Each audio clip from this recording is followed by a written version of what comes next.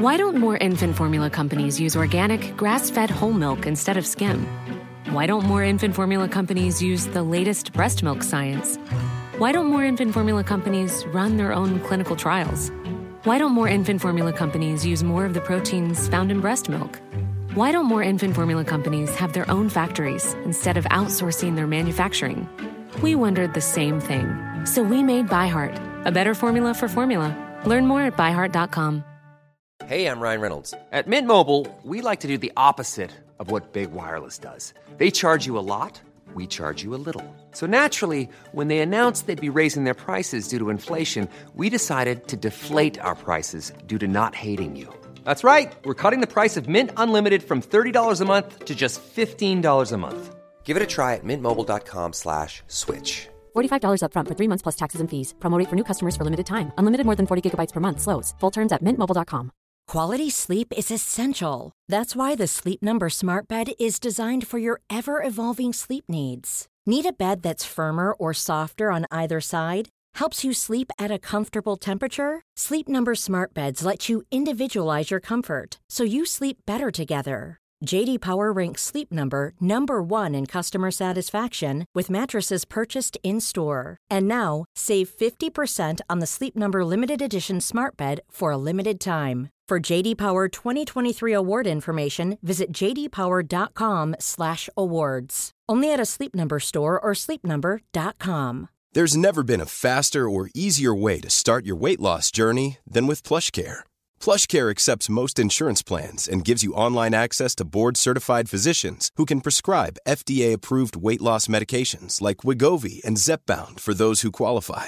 Take charge of your health and speak with a board-certified physician about a weight loss plan that's right for you. Get started today at plushcare.com/weight loss. That's plushcare.com/weight loss. plushcare.com/weight loss. Hey, Alarmy! Before we get started, we wanted to make sure you heard the big news. The Alarmist has joined Patreon. Patreon subscribers will get access to our content ad-free, as well as our Aftermath post-interview discussion and final verdict. We'll also be putting out additional bonus episodes and other fun stuff. Here's a preview of Guest Alarmist, where I step aside and let a guest walk us through a personal tragedy, and together the Alarmist crew figures out who's to blame. This month, comedian and writer Jessica Eason tells us about her New York City no underwear extravaganza disaster. I mean, I just said it, but I feel like Sex in the City. I think it steered me wrong. I think it made me think that I could have sex all the time, and we all lived in the same Manhattan. But they didn't live in the improv comedy world. There's no episodes of them with a bunch of nerdy white dudes. No. I would love to see that episode where Samantha, I mean, that's a missed opportunity on their part, where Samantha starts taking an improv class and suddenly no one wants to have sex with her. Or they all do, and she's like in a sea of comedy nerds. Yeah, and she suddenly loses her libido. She's like, I don't want to have sex. I don't know. It's really weird. Oh my God, they break her. Go to patreon.com/thealarmist and subscribe today. Now, on to our episode. Each week, we decide who's to blame for a historical tragedy. And each week, you tell us if we got it right. My name is Rebecca Delgado-Smith, and this is The Aftermath. Hey, everyone. Thanks for tuning in to this episode of The Aftermath.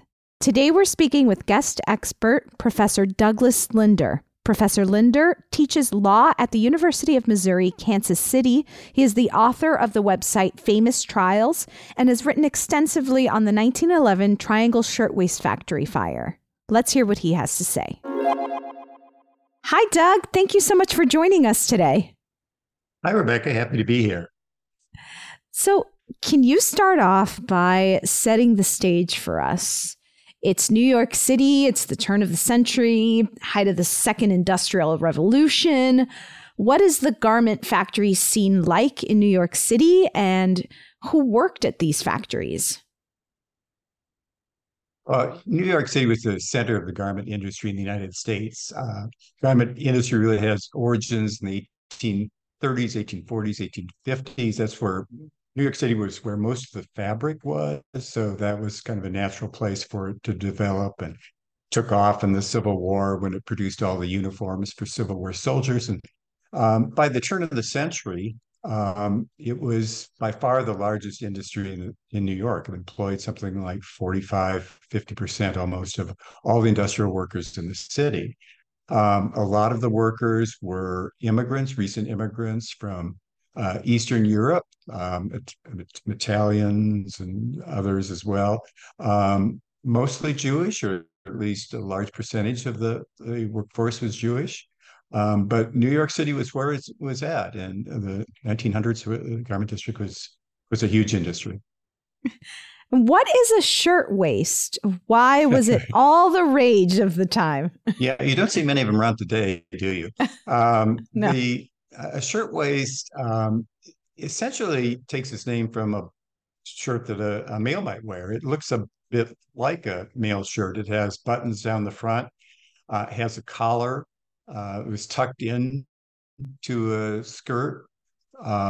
Yeah, they came in many different types of fabrics and looks, but had this kind of shirt-like look, and it was kind of an emblem of independence almost for women at the time. Sort of, we're in the workforce now, and this is the way we want to look. So it was just a tremendously popular garment, especially about the time leading up to the Triangle Shirtwaist fire. Now, can you tell us more about the actual Triangle Shirtwaist factory? Where was it located? How large was it? Who were the owners? The Triangle Shirtwaist factory was located in New York City, just off Washington Park, for people who know where that might be. It was in a building called the Ash Building, which was a 10-story building. And the Shirtwaist factory occupied the top 3 floors. So it was in the 8th, 9th, and 10th floors of the Ash Building. Essentially what you had were 3 100-foot by 100-foot rooms, 10,000 feet. So if it had been a foot greater in area, it would have required an additional staircase. So everybody was trying to cut costs. Additional staircase would have been a helpful thing. But being just 10,000 feet, it didn't have to have that. So each floor was 10,000 feet. The lower floor, 8th floor of the Triangle Shirtwaist factory is mainly a cutting area. Patterns were kept there. 9th floor is where most of the sewing was done. And the 10th floor, it was kind of the business floor. That's where the accountants were. That's where the 2 owners kept their offices, and a number of the other aspects of the business were run. What were conditions at work like for garment workers? Specifically, what was it like for those who worked at the Triangle Shirtwaist factory? Well, conditions were not good, as you might imagine. Yeah. I mean, primarily, there was 600 employees at the Triangle Shirtwaist factory. Most of them were women. Most of them between the ages of, say, 15 and 30 or so. They were sometimes subject to sexual harassment. They worked long hours. 52 hours had recently been established as the maximum working week, but that was kind of the standard. They had rather poor conditions. They were stuck on these tables, working with very little time for breaks. By no means were these great conditions. On the other hand, it did provide some income, and that's what everybody was looking for at that time, especially women, where a lot of businesses were just foreclosed to opportunities for women. So garment industry is one place where they could go. And now, just before the fire, New York shirtwaist factory workers had gone on strike in 1909. Right. What changes were they fighting for, and were they able to make any significant gains in the labor movement during the strike?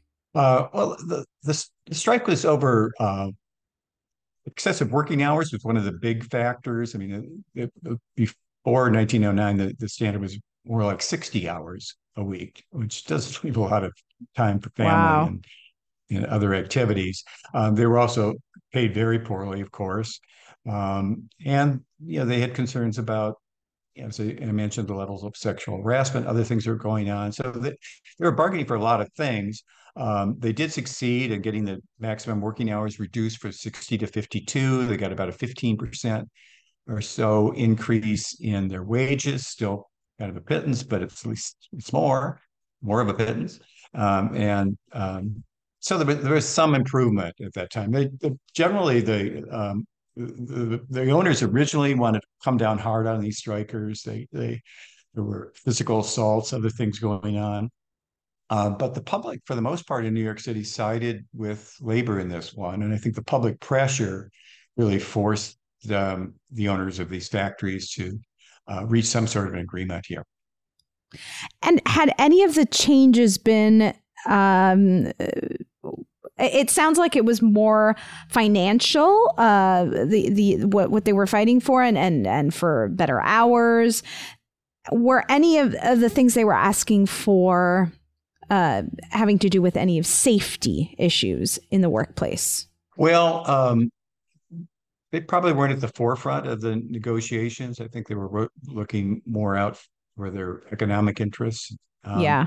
But it's certainly possible that some safety issues were raised in those negotiations. I don't think they became part of the final bargaining agreement, though. Can you walk us through the events that occurred on March 25th, 1911? Where did the fire start? And those who first noticed it, what did they do? Over at 4:45 in the afternoon, so we're about 15 minutes from closing time.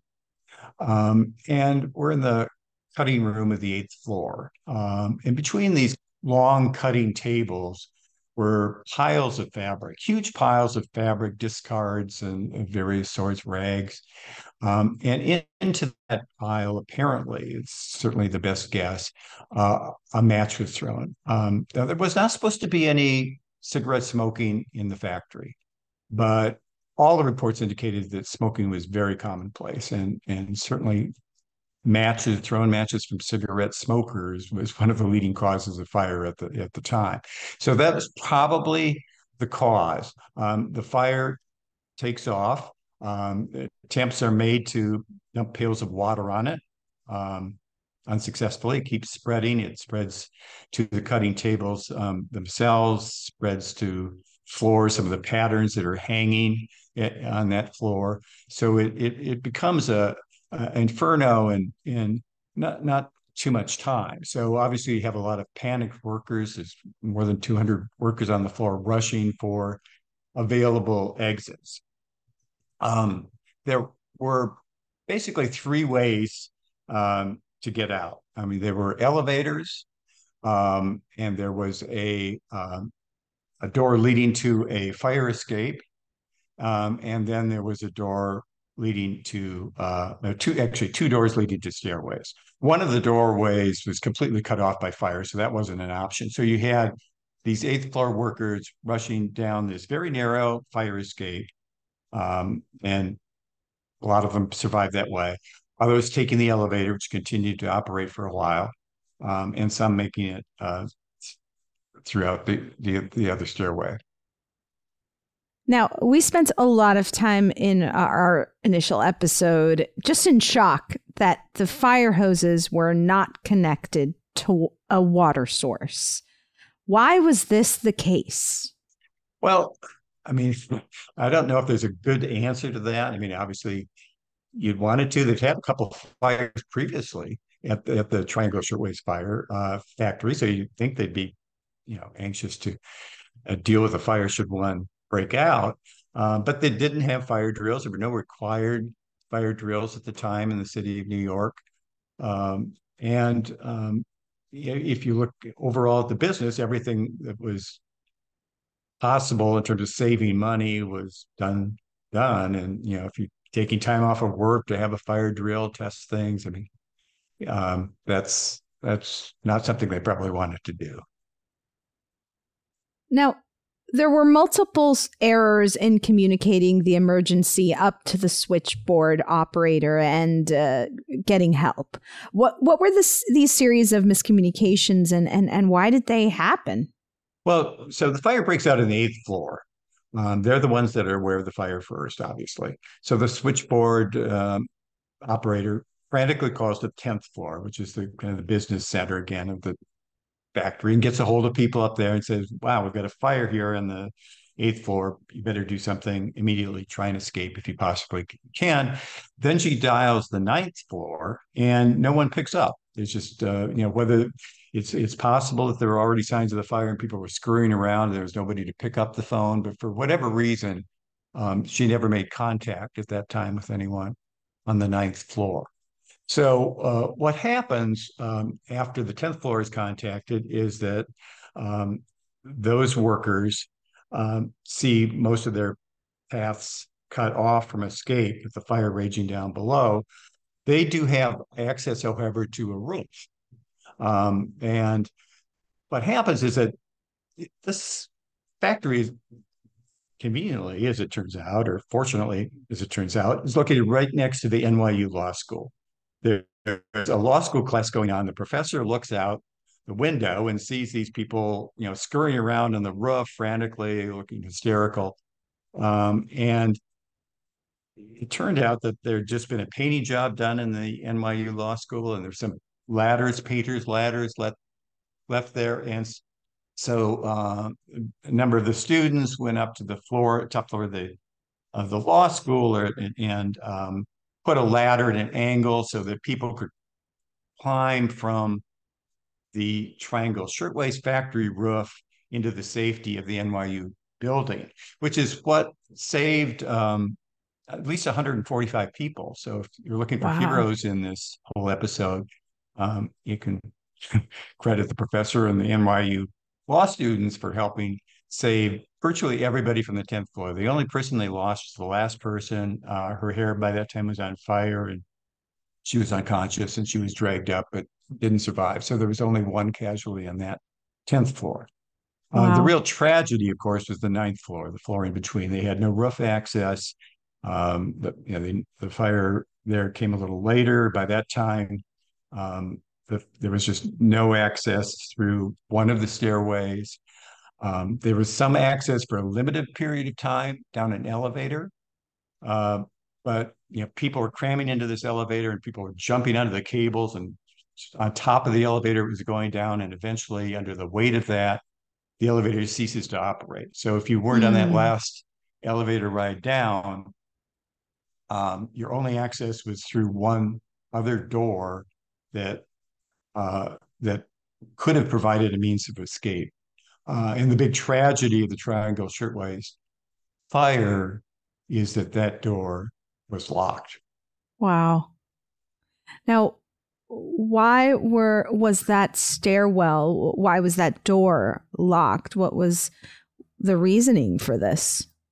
Well, of course, that's one of the big questions. It becomes a big question in the trial that follows this case. But there is certainly some evidence to suggest that the two owners of the plant, who are Max Blank and Isaac Harris, were obsessed with employee theft. They were worried that some of the workers might walk off with shirtwaists or something else from the factory. Even though there's very little history of that in the plant, maybe $25, $50 worth of goods stolen over a period of time, not much at all. But by having everybody leave through one stairway rather than two, they could kind of check people on the way out, make sure they weren't carrying anything with them, or be a better deterrent to carrying things with them. So that is certainly the leading theory as to why the door might have been locked. But whether the door was locked, there's still some dispute about that. Obviously, the defense argued heavily that the door was not actually locked, despite the testimony of a lot of women who tried that door. Now, the building did have a fire escape. Yes. Why did it fail to save people? Well, a fire escape is supposed to come down to a solid footing. Unfortunately, this fire escape led to the top of a skylight. Not the best place for a bunch of people to be piling down onto. And eventually that collapsed, and with it, the fire escape became not an option anymore. The fire escape essentially collapsed. Even as the fire raged on, two elevator operators continued to risk their lives in an effort to try and save people. How did they do this, and how many people were they able to save? Well, yeah, the exact number is hard to tell because people were, escaping through different routes, but probably well over 100 people were able to make it down the elevators. So that, if you combine the lives saved by the law school through its efforts and the elevator operators, I mean, there were, most of the 600 workers were able to survive. So, there are stories of heroes here, and the elevator operators are certainly among them. Hey, I'm Ryan Reynolds. At Mint Mobile, we like to do the opposite of what Big Wireless does. They charge you a lot, we charge you a little. So naturally, when they announced they'd be raising their prices due to inflation, we decided to deflate our prices due to not hating you. That's right. We're cutting the price of Mint Unlimited from $30 a month to just $15 a month. Give it a try at mintmobile.com/switch. $45 up front for 3 months plus taxes and fees. Promo rate for new customers for limited time. Unlimited more than 40 gigabytes per month. Slows full terms at mintmobile.com. Why don't more infant formula companies use organic, grass-fed whole milk instead of skim? Why don't more infant formula companies use the latest breast milk science? Why don't more infant formula companies run their own clinical trials? Why don't more infant formula companies use more of the proteins found in breast milk? Why don't more infant formula companies have their own factories instead of outsourcing their manufacturing? We wondered the same thing. So we made ByHeart, a better formula for formula. Learn more at byheart.com. Life is full of what-ifs. Some awesome, like what if AI could fold your laundry? And some, well, less awesome, like what if you have unexpected medical costs? United Healthcare can help get you covered with Health Protector Guard fixed indemnity insurance plans. They supplement your primary plan to help you manage out-of-pocket costs. No deductibles, no enrollment periods, and especially no more what-ifs. Visit uh1.com to find the Health Protector Guard plan for you. This show is sponsored by BetterHelp. We all have stress and anxiety we carry around as we go about our everyday life. At The Alarmist, we know it's always better to say it out loud and talk it through. Whenever I stress about the sinking of the Titanic, I don't sit with those thoughts in a dark room. I turn on the lights and dive right into it. Therapy is a great place to get things off your chest and work through what's really going on. Maybe you can't stop spiraling or catastrophizing. I started therapy over 10 years ago and never looked back. If you're thinking of starting therapy, give BetterHelp a try. It's entirely online, designed to be convenient, flexible, and suited to your schedule. Just fill out a brief questionnaire to get matched with a licensed therapist and switch therapists anytime for no additional charge. Heck, we sometimes change our minds and rethink the verdict at The Alarmist. And that's also okay when it comes to therapists. Get it off your chest with BetterHelp. Visit betterhelp.com/alarmist today to get 10% off your first month. That's BetterHelp, HELP.com/alarmist. Now, once the fire department arrived, how did they try and take control of the situation? Were they properly equipped to deal with this emergency? Well, yeah, there were a lot of fires in New York City. New York City was, and the United States had, just incredible problems with fire at this time because you had a lot of wooden construction. Compared to Europe, there are probably 100 times more fires in the United States than Europe. Fire was just a big problem. So the fire departments were ready, not too far away. They arrived relatively promptly, got ladders up, again, climbing up the stairs up towards the fire source there on the 8th floor. When they got to the 9th floor, by the way, they had to hack their way through the door, which of course supports the argument that the door was indeed locked. But they were able to get control of the fire probably within 18 minutes of it breaking out. So this all takes place in a pretty confined period of time. And within a half an hour, it was really all over. Now, what were some of the witness accounts of those who just happened to be walking by the building at the time of the fire? What did they see? Well, they saw, of course, smoke and flames billowing out of windows, but the sight that's, I'm sure, hard for a lot of them to get out of their mind was the sight of a lot of young women, girls even, uh, jumping out of the ninth floor windows to the street below, faced with the choice of, burning alive in that inferno or taking a leap to their death. And a lot of them chose to leap. Others seemed to have kind of frozen in place and just were burned where they were there on the ninth floor. How many people ended up losing their lives during this tragedy? So there's 146 that died in this fire, 145 from the ninth floor, one from the 10th floor, and everyone on that 8th floor survived. Wow. What was the identity? Yeah, go on. I mean, it does show how important that locked door was. Yes. I for some reason didn't realize that it was the one of the floors that had no fire to begin with. That was really the ones that they were trapped. What was the identification process like for those who died in the fire? How did authorities handle families searching for missing loved ones? Well, there was a nearby morgue area set up, and all the bodies were kind of laid out there for people to come and identify their daughters or mothers or brothers or whoever it is that happened to be working there at the factory. It obviously hit some immigrant communities especially hard because there were just a lot of Italian families and Jewish families in the neighborhood that had workers there. Probably almost all of those families were touched in some way. So a tremendous crowd had gathered, and of course these people had the terrible task of kind of parading by all these bodies looking for their loved one to identify. Now, within hours of the fire, an investigation was started looking into the cause of the fire. What did investigators find? Who did they initially blame? Well, I mean, they never identified the person who threw the match, assuming that was the source of the fire. And, that person is unlikely to step forward and say, well, it was me. So that didn't happen. They did point to a particular area between cutting table 1 and cutting table 2 there on the 8th floor, where all of these fabrics and rags and so on were piled up. And there was also some oil cans located nearby, which could have fueled the fire as well.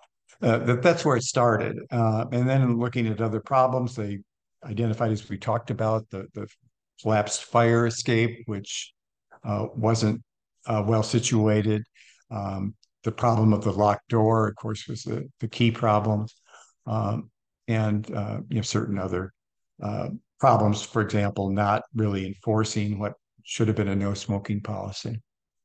Now, eventually the owners of the building were brought to trial. What were they charged with, and what was their trial like? Well, they were Blank and Harris were indicted about 2 weeks after the fire. They were charged with manslaughter, and essentially, what that means is that they were not intending the death of any of their workers, of course, but their actions resulted in the death of their workers. And what the DA's office, prosecutors have to prove in a case like this, in this particular case, is one, that the door was locked on the 9th floor and that was the cause of at least one death, and certainly a lot more, but they had to prove it was the cause of at least one death to make the manslaughter charge. And critically, that the owners knew or should have known that the door was locked. So those are the things that the prosecution would have to prove to get a conviction in that case. Were they ever convicted? who were those at fault ever brought to justice? No, what happened in the trial was, of course, the prosecution introduced evidence from a number of witnesses, some of them from the ninth floor, who said, look, we tried this door, we were desperate, and it couldn't open. It was just, banging on it and so on. And some of those people, like there was a girl named Katie Weiner, who was the last one to kind of throw herself on top of the elevator, catching the cables. It was going down in that last one. She was one of the witnesses, and others as well. So they made a pretty strong case that the door was locked. They also presented some evidence of the owners being really obsessed with this possibility of employee theft. And on the other hand, the defense was that, well, the door isn't locked all the time. They had some testimony from various salespeople and other people that might have come to the company at one time or another and said, well, we got in through that door, so it couldn't have been locked all the time. And the most questionable testimony was from two witnesses who basically said, yeah, we tried that door when the fire broke out and it was fine, right? We just looked out the door and there was too much flame. We didn't go. Now that testimony is just inconsistent with all of these other witnesses were there. It's strongly suspected that was perjured testimony to kind of confuse the jury a little bit, hopefully give them some reasonable doubt about whether the door was really locked or not locked. So that was certainly part of the defense, as well as what they were really hanging their hat on, so to speak, was that the jury would not believe that they knew for sure that the door was locked or that they had not ordered the door to be locked. And that was the hardest thing for the prosecution to try and prove, because you're trying to prove the state of mind of somebody, right? And they're certainly not going to volunteer that they locked it that morning or they told somebody to lock it that morning. So you have to draw inferences, and sometimes that's hard. And what happened in the end was that the jury said, well, yeah, we agreed that the door was locked. I mean, we came to that conclusion, but we really had some doubts about whether the owners knew that it was locked. So we couldn't convict them. And so the jury ends up acquitting the two owners of manslaughter. Wow. Now, were the families of the victims ever compensated? I know that there was some insurance money that was paid out. Did they ever receive any of these funds? Well, there were some civil suits brought by some of the victims' families, but the payouts were not big. They averaged about $75 per death, kind of a small consolation for someone who's lost a loved one, to be sure. And that was it. I mean, but the fire did have at least one major positive consequence, and that it was a commission was established to look into this fire in particular and look forward to preventing future fires. And it came out with a series of recommendations. And a lot of those were adopted. The New York labor laws were substantially reformed in the years between 1911 and 1914, some 36 changes made to the building codes to prevent these kind of disasters from occurring in the future, including everything from how fire escapes have to be situated and tested, fire drills have to be conducted, no smoking bans more rigidly enforced, a whole series of rubbish removal on a regular basis, because that was one of the causes. So there were a lot of changes made, and possibly, you'll never know for sure, Triangle Shirtwaist fire prevented some other disaster that could have occurred in the future. Now, we ask all of our guest experts this question. At the end of the day, if you had to pick a person or thing, it could be a concept, that you think is to blame for the Triangle Shirtwaist Factory fire, who or what would that be? Greed. I suppose you'd blame greed, because so many of the considerations that were made here that led to the fire were made to increase profit, to avoid having that floor space be a couple feet wider when the building was constructed, so that it would have required an extra staircase, to avoid the cost of concrete floors or other kinds of floors. If the building had been even an extra story taller, wouldn't have been able to have wood trim and a number of the other things that this building had. The construction would have had to have been different. So, what you found then, and with the tightly compacted tables, or the number of workers that were crammed into that space, all of those things certainly contributed to the tragedy here. And it's possible also, of course, that the greed of the owners in trying to prevent some small amount of employee theft, led to the decision to lock the door. That's not something that we can say with an absolute certainty, but it's certainly strongly suspected in this case. So greed. Secondly, I suppose cigarette smoking. Never a good idea. Doug, thank you so much for speaking with us today and shedding all of this light on this terrible disaster. Okay, my pleasure, Rebecca. If you'd like to hear our post-interview discussion and final verdict, head over to Patreon and subscribe. Your support is greatly appreciated. Check out our show notes for a link or head over to patreon.com/thealarmist. Stay tuned, because next week we will be discussing the day the music died.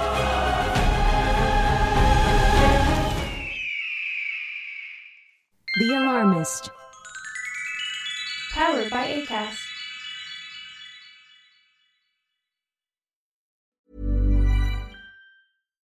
Why don't more infant formula companies use organic, grass-fed whole milk instead of skim? Why don't more infant formula companies use the latest breast milk science? Why don't more infant formula companies run their own clinical trials? Why don't more infant formula companies use more of the proteins found in breast milk? Why don't more infant formula companies have their own factories instead of outsourcing their manufacturing? We wondered the same thing. So we made ByHeart, a better formula for formula. Learn more at byheart.com.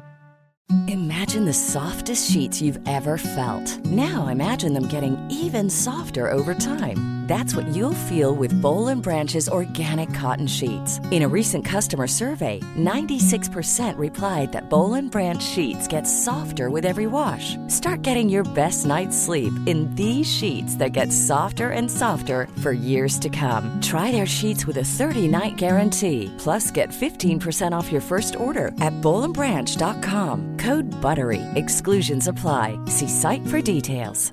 Even when we're on a budget, we still deserve nice things. Quince is a place to scoop up stunning high-end goods for 50 to 80% less than similar brands. They have buttery soft cashmere sweaters starting at $50, luxurious Italian leather bags, and so much more. Plus, Quince only works with factories that use safe, ethical, and responsible manufacturing. Get the high-end goods you'll love without the high price tag with Quince. Go to quince.com/style for free shipping and 365-day returns.